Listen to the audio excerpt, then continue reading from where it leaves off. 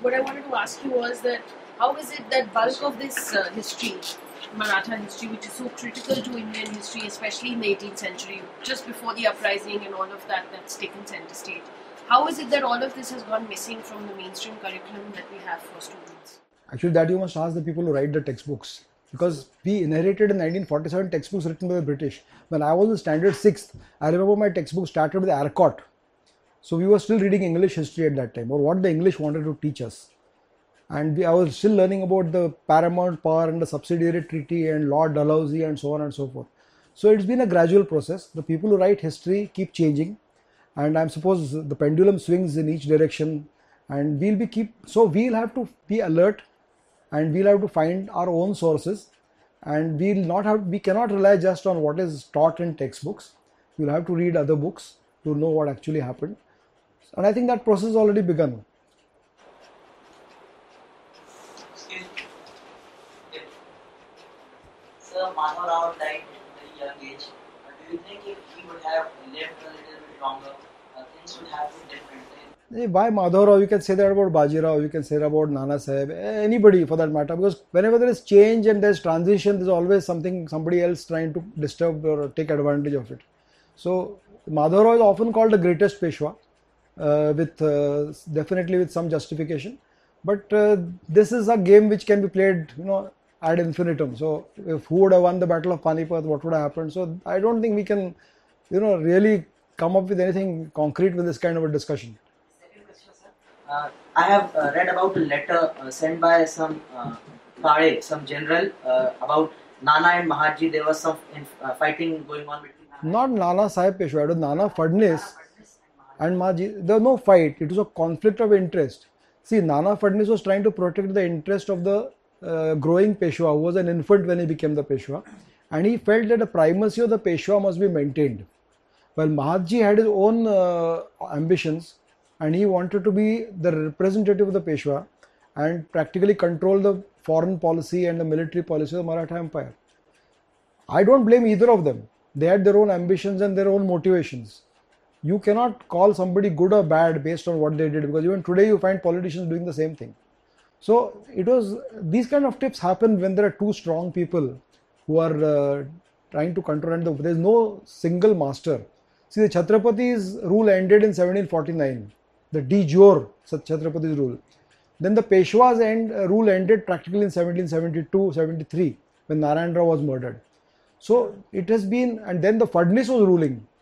So you can see that unless there is a central authority which can tell all the chiefs to behave in a certain manner, to enforce obedience is very difficult. So then these kind of things come up when there is a lack of a strong center. Like you said about textbooks not covering a lot of things in a way they should. So if we want to know more about this 1788 to 1803 Maratha rule in Delhi, what are the primary sources that we should be looking at? I would strongly recommend you buy Yadunath Sarkar's 4 volumes on the fall of the Mughal Empire. Though it is unfortunately badly named, it is not the fall of the Mughal Empire, it is the rise of the Maratha Empire. But that's the place where you'll get most of the details, because he is referred to Persian sources, Marathi sources, both. Today, Marathi documents, about 4 crore documents are lying in Pune alone which are not read. And there are thousands more documents which are not read by people who are writing history in English, because they are written in Marathi. And today, if you want to write the history of any region of India in the 18th century, every region has been touched by the Marathas. If you don't get the Maratha point of view, you cannot write a true balanced history. Like there's a lot of talk about this raid on Sringeri by the Maratha troops. And I wrote an article sometime back in one of the magazines who asked me to write for it. The letters very clearly say what actually happened. But unfortunately, the letters are not, even the book which I am referring to was last published 100 years back, and there's no reprint. Those books are available in very, very few libraries. Again, those letters, there are about 8,000 letters just in one Patwardhan Daftar, who was just one of the second grade Sardars, probably, if you consider Shindes and Holkars the chief Sardars, whose Daftar was written down, 8,000, 9,000 letters. And that is throwing up so many new facts. So the whole Holkar, there are 25,000 letters of Holkar's Diwan lying in Pune which are not read. Deccan College got another 4 lakh documents. The Bombay Archives is the largest of all, which are not been read. We have just got news that Delhi archives are being digitized now. But the government's priority for digitizing these archives is very low. In future, if historians want to research it, they'll have nothing left. If you go to Pune archives, you found they are tied in bundles of cloth. And in any order, you want to find some document, and people who are going and searching these documents are lawyers who want to find old watans. This land was given to my ancestor. They are the only people who are accessing these documents there. So it's complete mess of how the archives are being maintained. The lowliest, most unwanted IAS officer is posted to look after them. There are no funds to allot. The preservation is very poorly done. There is no air conditioning. So that paper is just remaining there because it is chemical and acid free. That's all. How many years more it will remain, nobody knows. What were the relations between Yashwantrao Holkar and Sikh rulers? Actually, that's a different subject altogether. It comes in the 19th century. Yashwantrao Holkar, there's a nice book on him called The Golden Rogue. So he's got two parts of his personality. He was the man who precipitated the fall of the Peshwa in 1802 by attacking Pune, and because of which the Treaty of Bassein was signed and the subsidiary treaty was enforced on the Peshwa. When the Shindes fought with the English in 1803, had he joined forces with them, probably the English would not have won. But he didn't. He stayed aloof. 2 years later, he felt that now I must fight the English, and fought separately and lost. And then he went from pillar to post looking for help from various Pas in the north, which were never enough because the back of the Pas had been broken by then. And he was basically a cavalry-based ruler, a fighter. So it was difficult to fight a disciplined force which the English had by that time by just a cavalry-born force using guerrilla tactics. So it was and in the end, I think he had some. Tilak also demanded for Swaraj and Shivaji also demanded for Swaraj. Then what's the difference and similarities between the Tilak's and Shivaji's demand for Swaraj? Because Tilak was demanding for Swaraj for the people, but Shivaji was only limited to his own benefits or his own. No, basically it's a question of demanding for his people, not for himself, but for his people. Even Shivaji was demanding for the people who were oppressed at that time by the Mughals and by the Bijapur and these Pas. So it was not that, it's just that at that time communications were such that your vision, Shivaji said that I want a Deccan for the Deccanis in the 17th century. That's what he said, that nobody outside the Deccan must interfere with the Deccan. 100 years later, when Sadashivrao Bhau went to fight in Panipat, he said India for Indians. I don't want anybody outsider to determine the fate of India. So it's a question of your horizons keep expanding as your communications improve, as you start going to further places. So it was, and in case of Tilak, it was an enlightened view because by that time, he was an educated man, he was a barrister, and he understood what was actually wrong, what was happening, how India was being exploited at that stage, and there was no freedom, of course. So similar circumstances were prevailing. You must understand that Shivaji's term was coterminous with that of Aurangzeb, and there was a definite, especially in Maharashtra, for 26 years and even before that, all his armies that were coming, there was harassment of the people over there. Because if you see the Mughal Empire, the spread of the Mughal Empire, till the last 2 decades of the 17th century, the Mughals were still at Ahmednagar. They had not come south of that. It was only after that they spread it south of Ahmednagar, came to Pune, came to Bijapur, came to Golconda and all that. So that entire spread which took place was in the years when Aurangzeb was here. And even during Shivaji's time, the operation by the Adil Shahi troops and by the Mughals, Pune was sandwiched between these two. And that is where they were being attacked. So he had an independent mind and he could look upon things in a different way. He didn't have that feudal spirit that I'm only concerned about ki meri rozi roti ho jaye, bas that's about all. So that was a viewpoint which he not only thought about it, but he executed it. There were many rebellions that time. Marathas was not the only one. The Bundelas rebelled, the Jats rebelled, the Sikhs rebelled. So they all formed as states eventually at some point in time. It was just the Marathas which spread on a nationwide basis.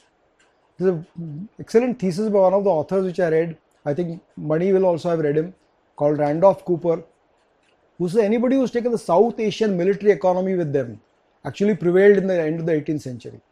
Because the soldiers at that time did not have a concept I'm fighting for the nation, or if I fight for the English, I'm going to fight for a person who's going to take away the independence of this nation. That concept had not yet arrived. He was looking at the place where he'll get the best job, the best security, the best pensions. And if the Marathas offered it, he went there. If the English offered it, he went there. And in 1803, the English offered a better financial security, and all the leaders of Scindia's army were Europeans. They were French. So they changed sides and they went toward the English. So there are a lot of factors here. It's not just nationalism which can carry you through.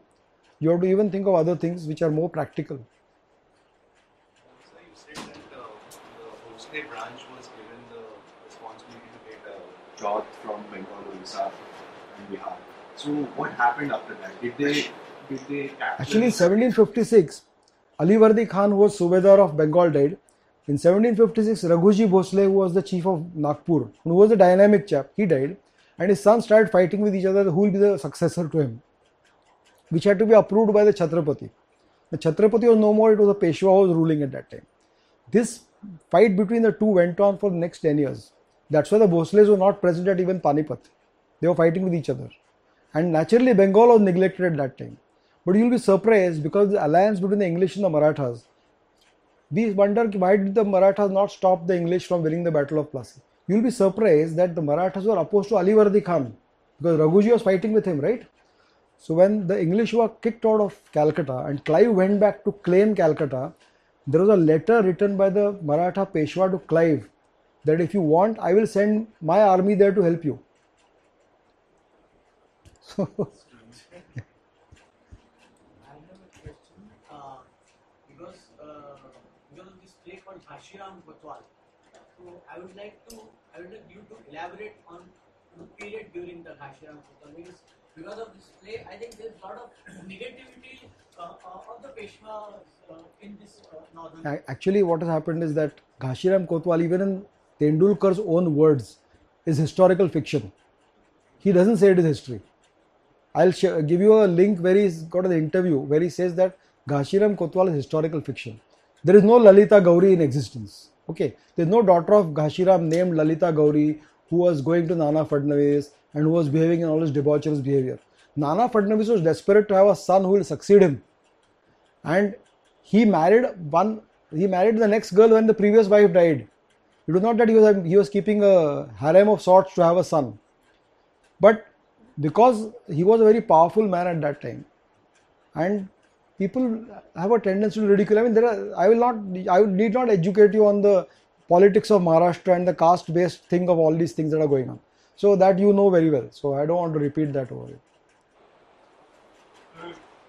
Question on the battle of Amjera. So, Girdhar Bahadur and Naya Bahadur fell. Was it one battle or two separate battles? Or one battle in 2 days?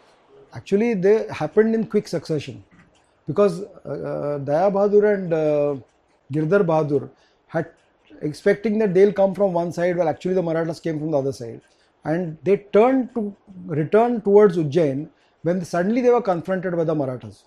So they were not really prepared for the battle, and in that flurry of whatever happened, these two people were killed. But whether it is a one battle or two closely fought battles, has different authorities are claiming different versions of that. But what I have seen, I think there was only one battle. Where I think Malcolm probably describes two battles in Central Asia, but from what letters have come, I think there was only one battle. I don't think the Marathas built any palace which has remained today. Their architecture is restricted to the forts. Shaniwarwada is just a wall. The inner buildings were made of wood largely. And in the 1827 or 28, when the English were ruling over Pune, it caught fire and they allowed it to burn for a week. The purpose of the English was that all the places of prestige which were there in Pune were destroyed. So Shaniwarwada was made into the buildings inside were made into a lunatic asylum. Can you imagine the impact it will have on the people of the city when the place where the Peshwa was staying has been converted to a lunatic asylum? So this was done with the purpose that they will lose respect for that place. The place in front of Shaniwarwada where all these processions took place was converted into vegetable market. Even then the Hanuman Mandir there is called Batata Maruti. Batata means potatoes. So that is what they did. They destroyed, bombarded all the forts around Pune because they never wanted anybody to go on those forts and become a source of resistance to them in future. So they demolished everything. Yeah. Sir, in a book called Classical Partition by Shekhar Bandyopadhyay, there is a statement about Maratha polity. So among the successor states of Mughal Empire, it was perhaps the only Maratha emperor who had the ability to develop into the pan-India empire. But the ability itself was not fully recognized because of the Maratha polity. So to what extent it is true that the complex Maratha polity was leading to the failure of the pan-India? Actually, there is no short answer to this, but I'll tell you what. In 1719, when the Maratha organization was made by Balaji Vishwanath, he parceled out territories to all the chiefs. That you go ahead, take the territory and it's yours. That kind of thing. That helped in the rapid spread of the kingdom. Because they were all fighting with each other. So he put them on a job of fighting with others. So he parceled out territories. You go ahead and take Gujarat, you go towards south, you go towards the north. So he parceled them out and put them on a job, and what they won became theirs, and they gave a certain amount of money as pension to the king. So the south in Shivaji's time was different from the south in Shahu's time. Shahu was a pensioner of his chiefs. He was getting a pension from them from the income which they earn. So this being the nature, it did two things. One is it spread the empire very rapidly because everybody was going out to get something for himself, private enterprise. But the center became weak. Thanks. Thank you very much.